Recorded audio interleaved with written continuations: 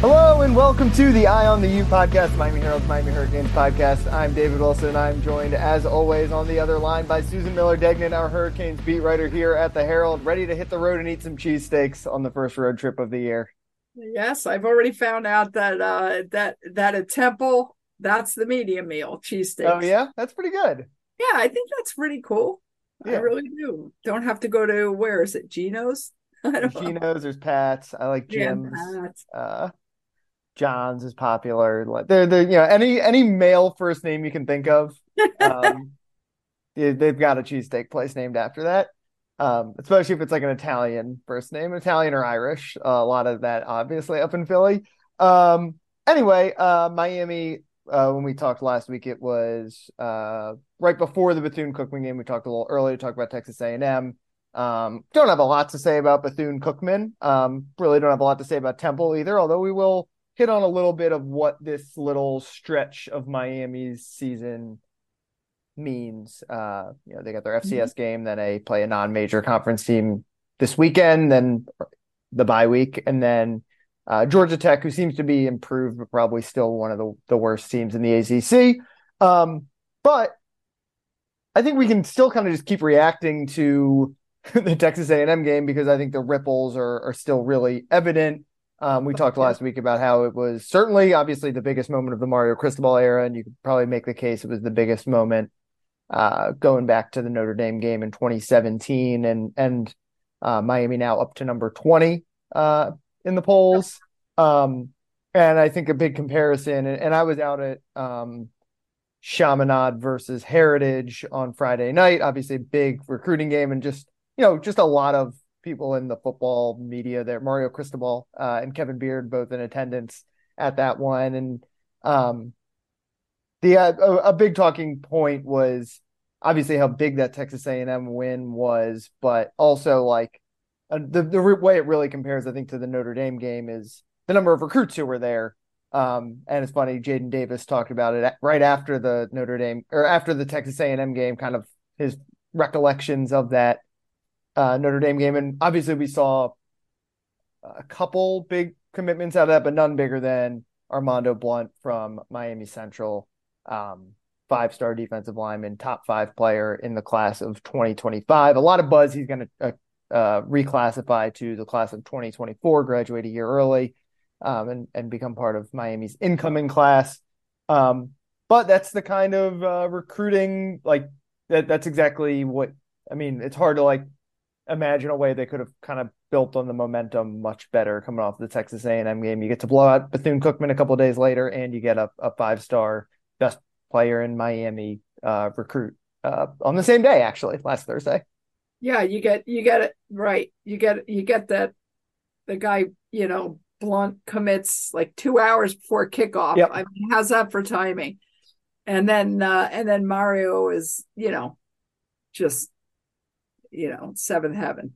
Put Yeah. it that I way. mean, he got brought up obviously in the post-game press conference, and he was obviously smiling. He can't say anything officially, but like And everyone was like, hey, Mario, like recruiting pretty good, right? then the And next day he's walking up and down the sideline, right? yeah, and then Yeah. at the Chaminade game, he was. He's at the Chaminade game and he's kind of big man on campus Yeah, and again. I will say, It like, is. it was, that's a small stadium. So it's kind of like an intimate stadium. There's no track there, so like the fans are like kind of right on top, and people are yelling at him, but like good thing. Like it's different than it would have been 6 months ago, right? If he was walking around at games where it's he's not hiding his face, but fans aren't excited about it necessarily, but he's throwing up the U. People are yelling at him, talking about the game and all that kind of stuff. So, yeah, like you can feel it out in the community too, which is obviously really important here in South Florida. Yes. Yeah, Mario is, throwing up the U, and he's kind of like the big star, and everybody's talking about him, and he's getting the recruits. So that's what winning does, right? Yeah, and I could see them continuing to win, Yeah. actually. So that's the other thing. Like I mentioned, Yeah. that you get, if you play Texas A&M and then a week later you play Clemson or Florida State or something and lose, like it takes the shine off a little bit. They get probably like a month to revel in the Texas A&M game, as long as they don't screw up one of these next couple games. Like Bethune-Cookman, again, not like an exciting game by any means, but like they did what they were supposed to do against Bethune-Cookman. That game was never close. They, No.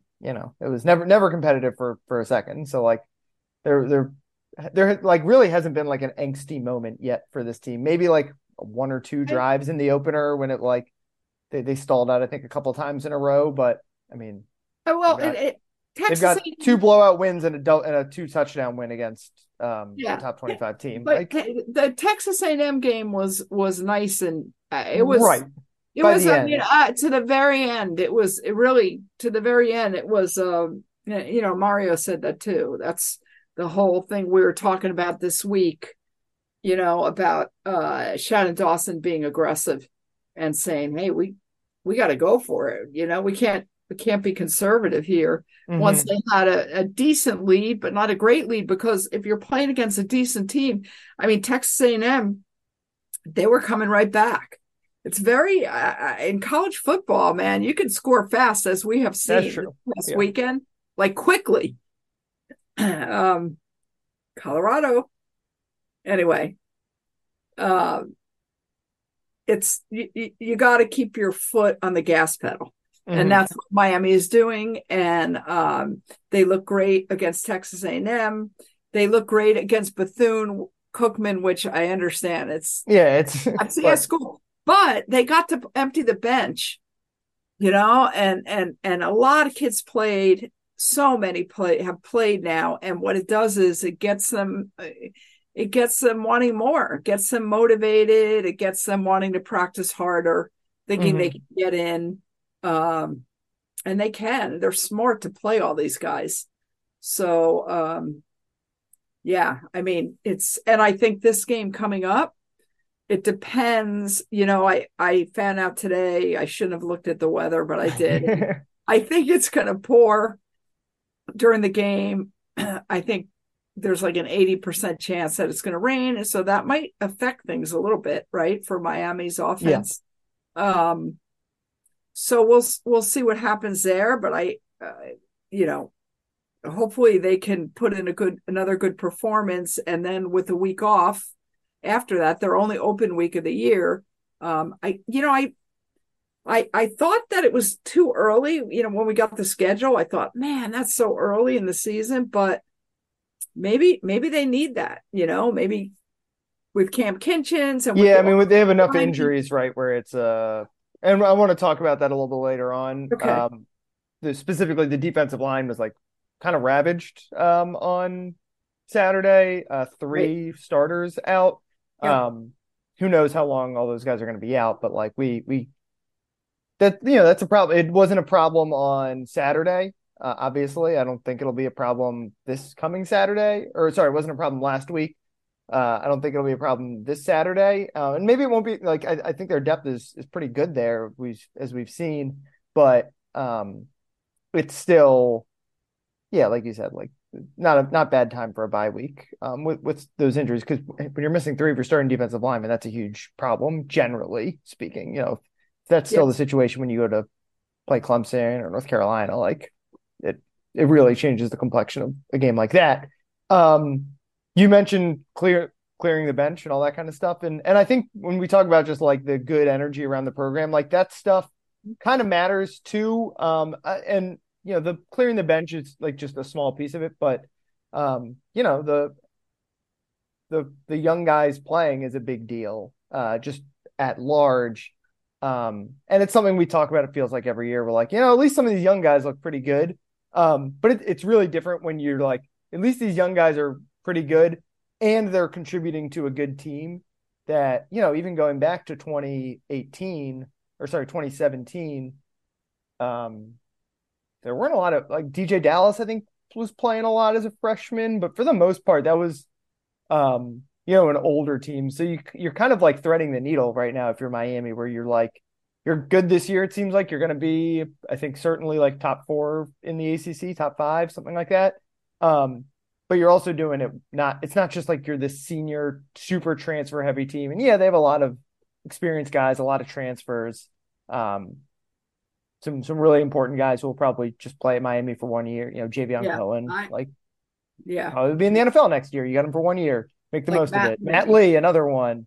He But you're threading the needle where you've a got a lot of good team, but you've Branson also Dean. got a nice little core Oh, yeah. to build on. Yeah.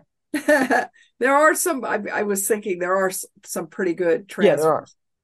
transfers who are really contributing because you That's never know. been, I'd say that's been the I biggest surprise to me on this. I think we talked about it last week or the week before. I'm not surprised Tyler looks awesome.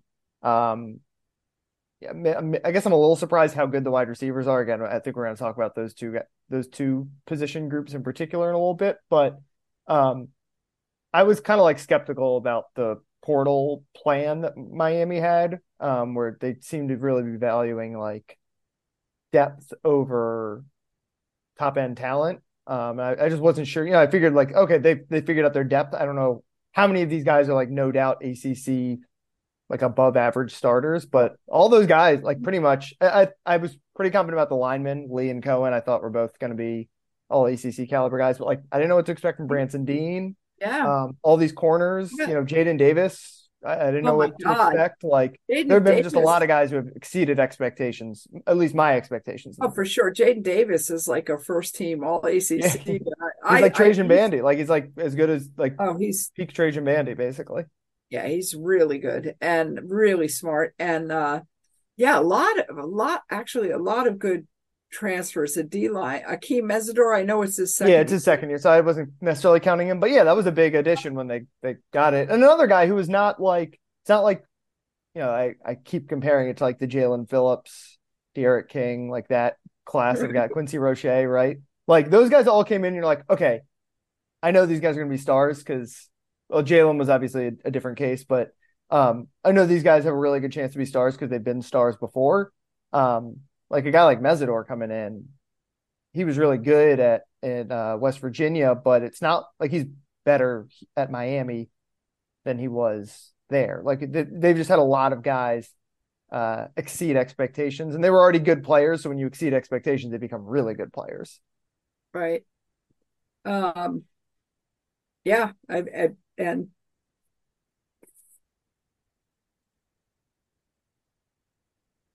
All right, let's switch gears to just kind of a look at. I'm intrigued by this stretch of the schedule, or not intrigued, I should say. I'm like not intrigued at all by this stretch of the schedule, but I was trying to think of an interesting way to talk about it.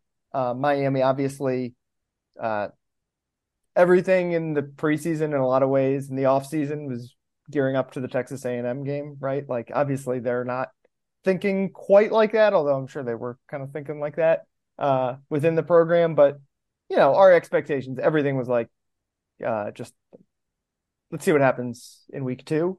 And now we quickly go back into like Miami is, they're a little more relevant because they're ranked now. They pop up on the ESPN score app right away, which is nice. You don't have to go search into the ACC tab. But it's a pretty uneventful stretch of the schedule. Obviously, like I said, they took care of Bethune-Cookman, get Temple, got a bye, and then you got Georgia Tech. So like on paper, it's the easiest stretch of the year for Miami. I don't know if there's that much necessarily to analyze, but I do have like 3 things that I think we've like have sort of been validated or are in the process of being validated that I think we can continue to actually like learn some stuff about here. Like I know we'll talk a little bit about the offensive line, but I don't know how much you can learn about an offensive line going up against Bethune-Cookman or a bad Temple team. Like Miami's just going to maul those guys. Like let me see, and we saw what they did against A&M. Now I want to see what they do when they play Clemson. Like it'll another test. But there's a couple spots on this roster that I think that maybe we had a feeling about, and basically 3 things we have learned / can continue to learn. Things that actually matter is the way I guess I should phrase it from this stretch of the year. And number 1, Tyler Van Dyke and the Heisman race for Tyler Van Dyke, right? You gotta put up some big numbers here. Like I know again it's Bethune-Cookman, but he was like spectacular on last week. yeah, completely in control. Yeah.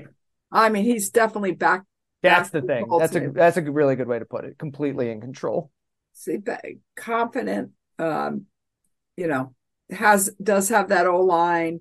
Um, just you feel like it's going to be a completion when he goes back to throw. You don't feel like it's going to be an interception. You don't feel like he's going to get hit. You don't like hold your breath like, uh-oh. Shoulder seems, knock on wood, fine. Um, and his numbers are, like you said, are fantastic.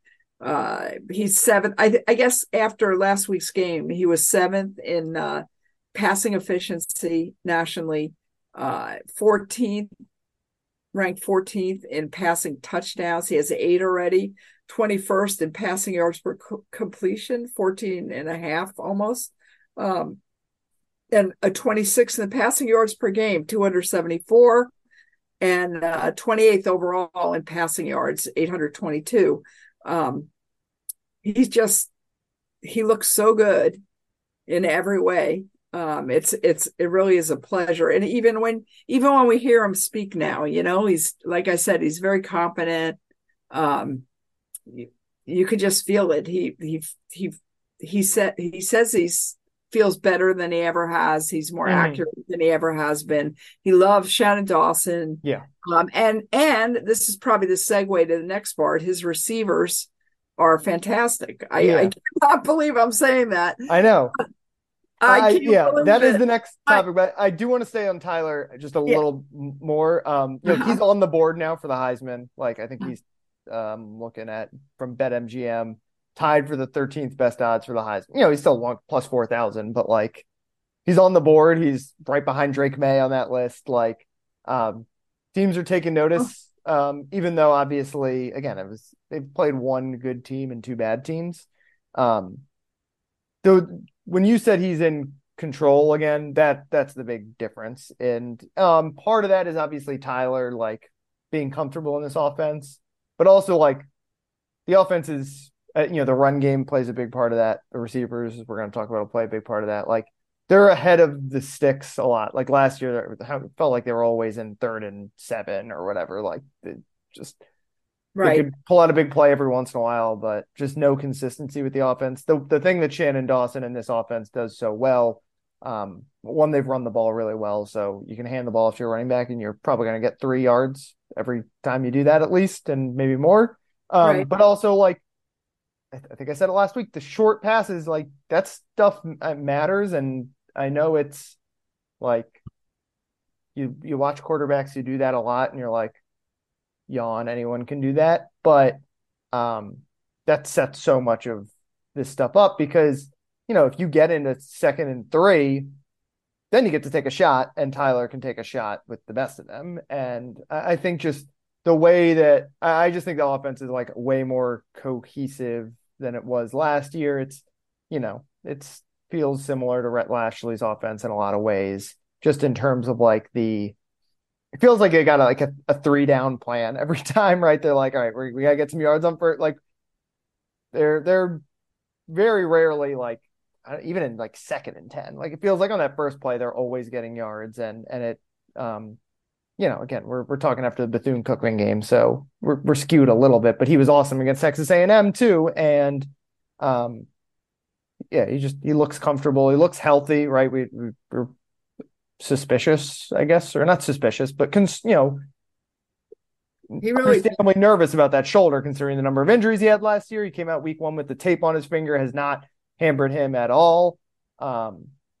He looks as good as ever. Like, he looks like this is what he looked like in 2021.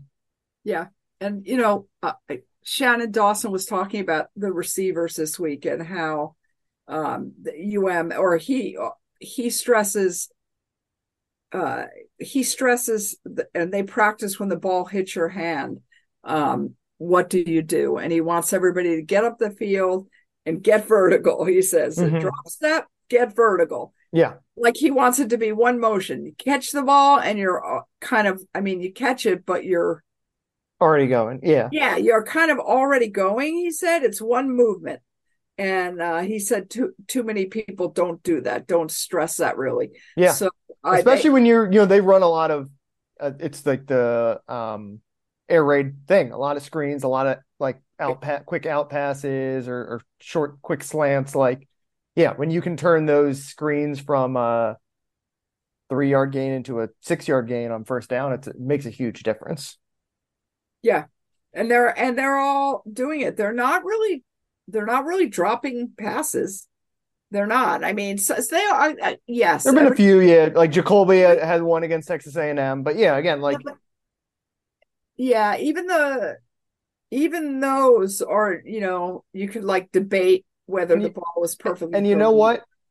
Every college football team draft, like it's the Yeah, one thing I always say about like people like get sure. hung up on missed tackles and drop passes, and yeah, like Right. Miami has had some real problems with that in recent years, but like if you're gonna like freak out every time someone misses a tackle or drops a pass in college football, like just watch the NFL instead. Like it comes with the territory in college football. Yeah. I mean, that has to be coaching. I mean, David, to me, so much of this is coaching. The Well, difference in yeah, this the two team. I coordinators really, seem to just be. I think that and I think on defense they went really heavy in the transfer portal, and you can see a lot of those. Like a lot of new guys are difference makers, especially, um, you know, yes, Francisco Marigo is like a game changer for this team. Jaden right. Davis is a game changer for this team.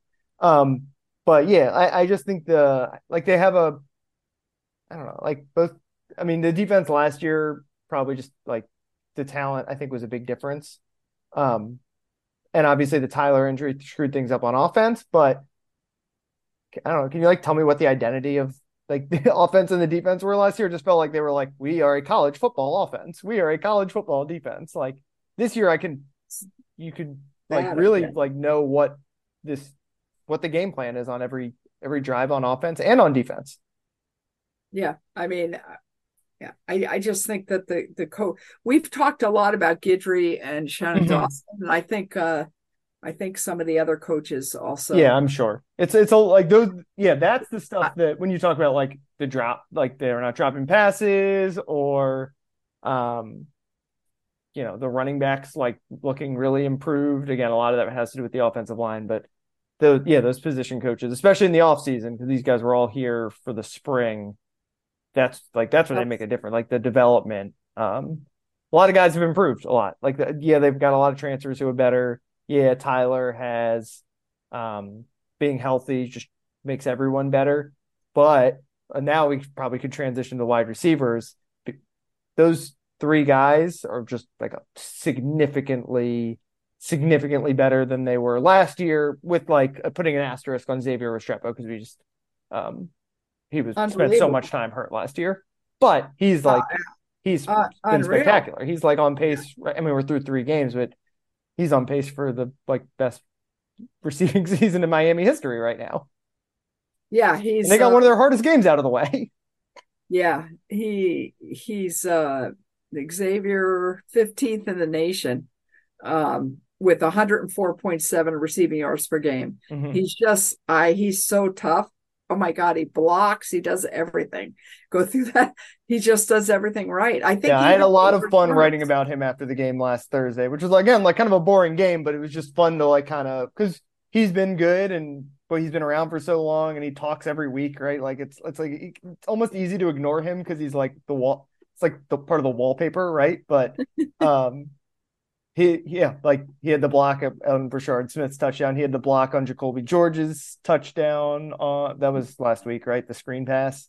Um, he's done everything but score a touchdown. He's totally, yeah, he doesn't care. He said he doesn't care. He's totally engaged in the game. Yeah. It's totally every second of intensity. Every second during the game, he's doing something Mm-hmm. to make it better for So yeah, just it's such a pleasure. I was looking at some of my old stories that I did last year about, no offense, but there's no offense kind of. Yeah. I I mean, incredible, incredible. Yeah. What a difference. What a Yeah. difference. A real And turnaround. And and the defense too, by the way. That's yeah. what I mean. The defense too. The DBs look much better to me. Yeah. I don't know. And that's without, Cam. I mean, Cam was obviously a huge part of the A&M game, but like, Right. um, Well, so it'll be interesting to see what they look when he gets back, if he gets back, like what that'll change a lot with the defense. I just can't Um, imagine him coming back this week. Maybe no, he I will. don't think Well, so either. There's no need to rush it. Like that's the beauty of this little break they have in the schedule, essentially. yeah, they Is don't as need you to said, rush all it. these injured guys. Obviously, his injury is different than a lot of Right. other guys' injuries. But yeah, no need to rush. And if it's raining and stuff, forget it. Yeah, the other thing I wanted to say about Restrepo is like you talk about him being engaged in the game and all that stuff, and like that's the stuff he's always had, right? He's always, he's a better blocker probably now than he like just because he's older and Right. smarter and more experienced.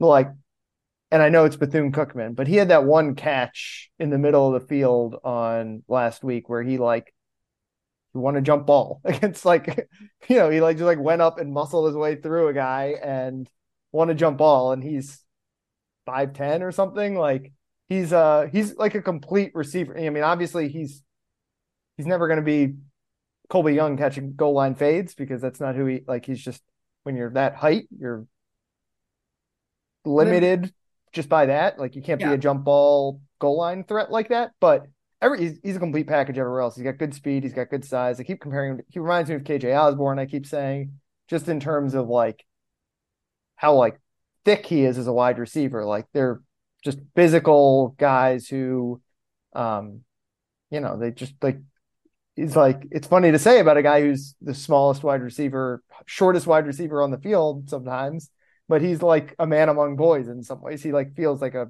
grown man, especially up against some of these small DBs you see in college football. Yep, he does. And, And you he's know, probably not even the most improved receiver on the team because Jacoby right. George, who's Kobe like George. has Wow. always been like tantalizing, like moments. Yeah. He's like a legit, like they've got three really good receivers. Incredible. Yeah. Yeah. Okay, I want to wrap up by you were going to talk about the defense. Though the one other thing that I think actually matters from this stretch that we've seen. You mentioned the DBs. The Cam injury makes it a little hard for me to like know exactly what that's going to look like moving forward. But I think actually does matter, and I alluded to it at the top. And again, it's Bethune Cookman. Like put all the asterisks you want on it. They were Right. missing three defensive linemen and three starting defensive linemen, and like just the defensive line they throw out there feels like not like an elite defensive line, but like a really capable defensive line, right? It's Jafari Harvey, who's probably has more sacks than anyone else on this roster. It's And a lot of uh starts. yeah, it's Jared Yeah. Harrison Hunt, who probably has like as many tackles for loss as anyone on this roster in his career. It's obviously Leonard Taylor was the one guy still playing who is, a Right. potential first round talent. And it's Ruben Bain, who is probably the freshman everyone like the guy on the roster everyone's most excited about. So um they we were I think we were on that pretty early that we really liked this defensive line and particularly the depth of this defensive line. Um I think you definitely felt that last Saturday or last Thursday. We'll see how many of those starters, Nigel Kelly, Akeem Mesidor, Branson Dean, are Right. back this Saturday. But this is a nice stretch to like kind of like for Miami to solidify that like our front seven, like we've got a lot of guys and I mentioned Francisco Mauigoa, who's been a game changer at linebacker. KJ Cloyd, who was like a guy who didn't play a lot at Louisville and now starting for Miami and pretty good. And like Wesley Bissainthe, obviously like coming off the bench right now. Um, they go too deep at every spot. Keontra Smith, Corey Flagg, like Corey Flagg. Corey Flagg has two tackles for loss, two quarterback hurries, nine tackles. He's like fifth on the team, and he's every year we talk about Corey Flagg, and he ends up being a really good player. You this is know, where like I oh, talk the depth, like just Matt, like that's where this matters.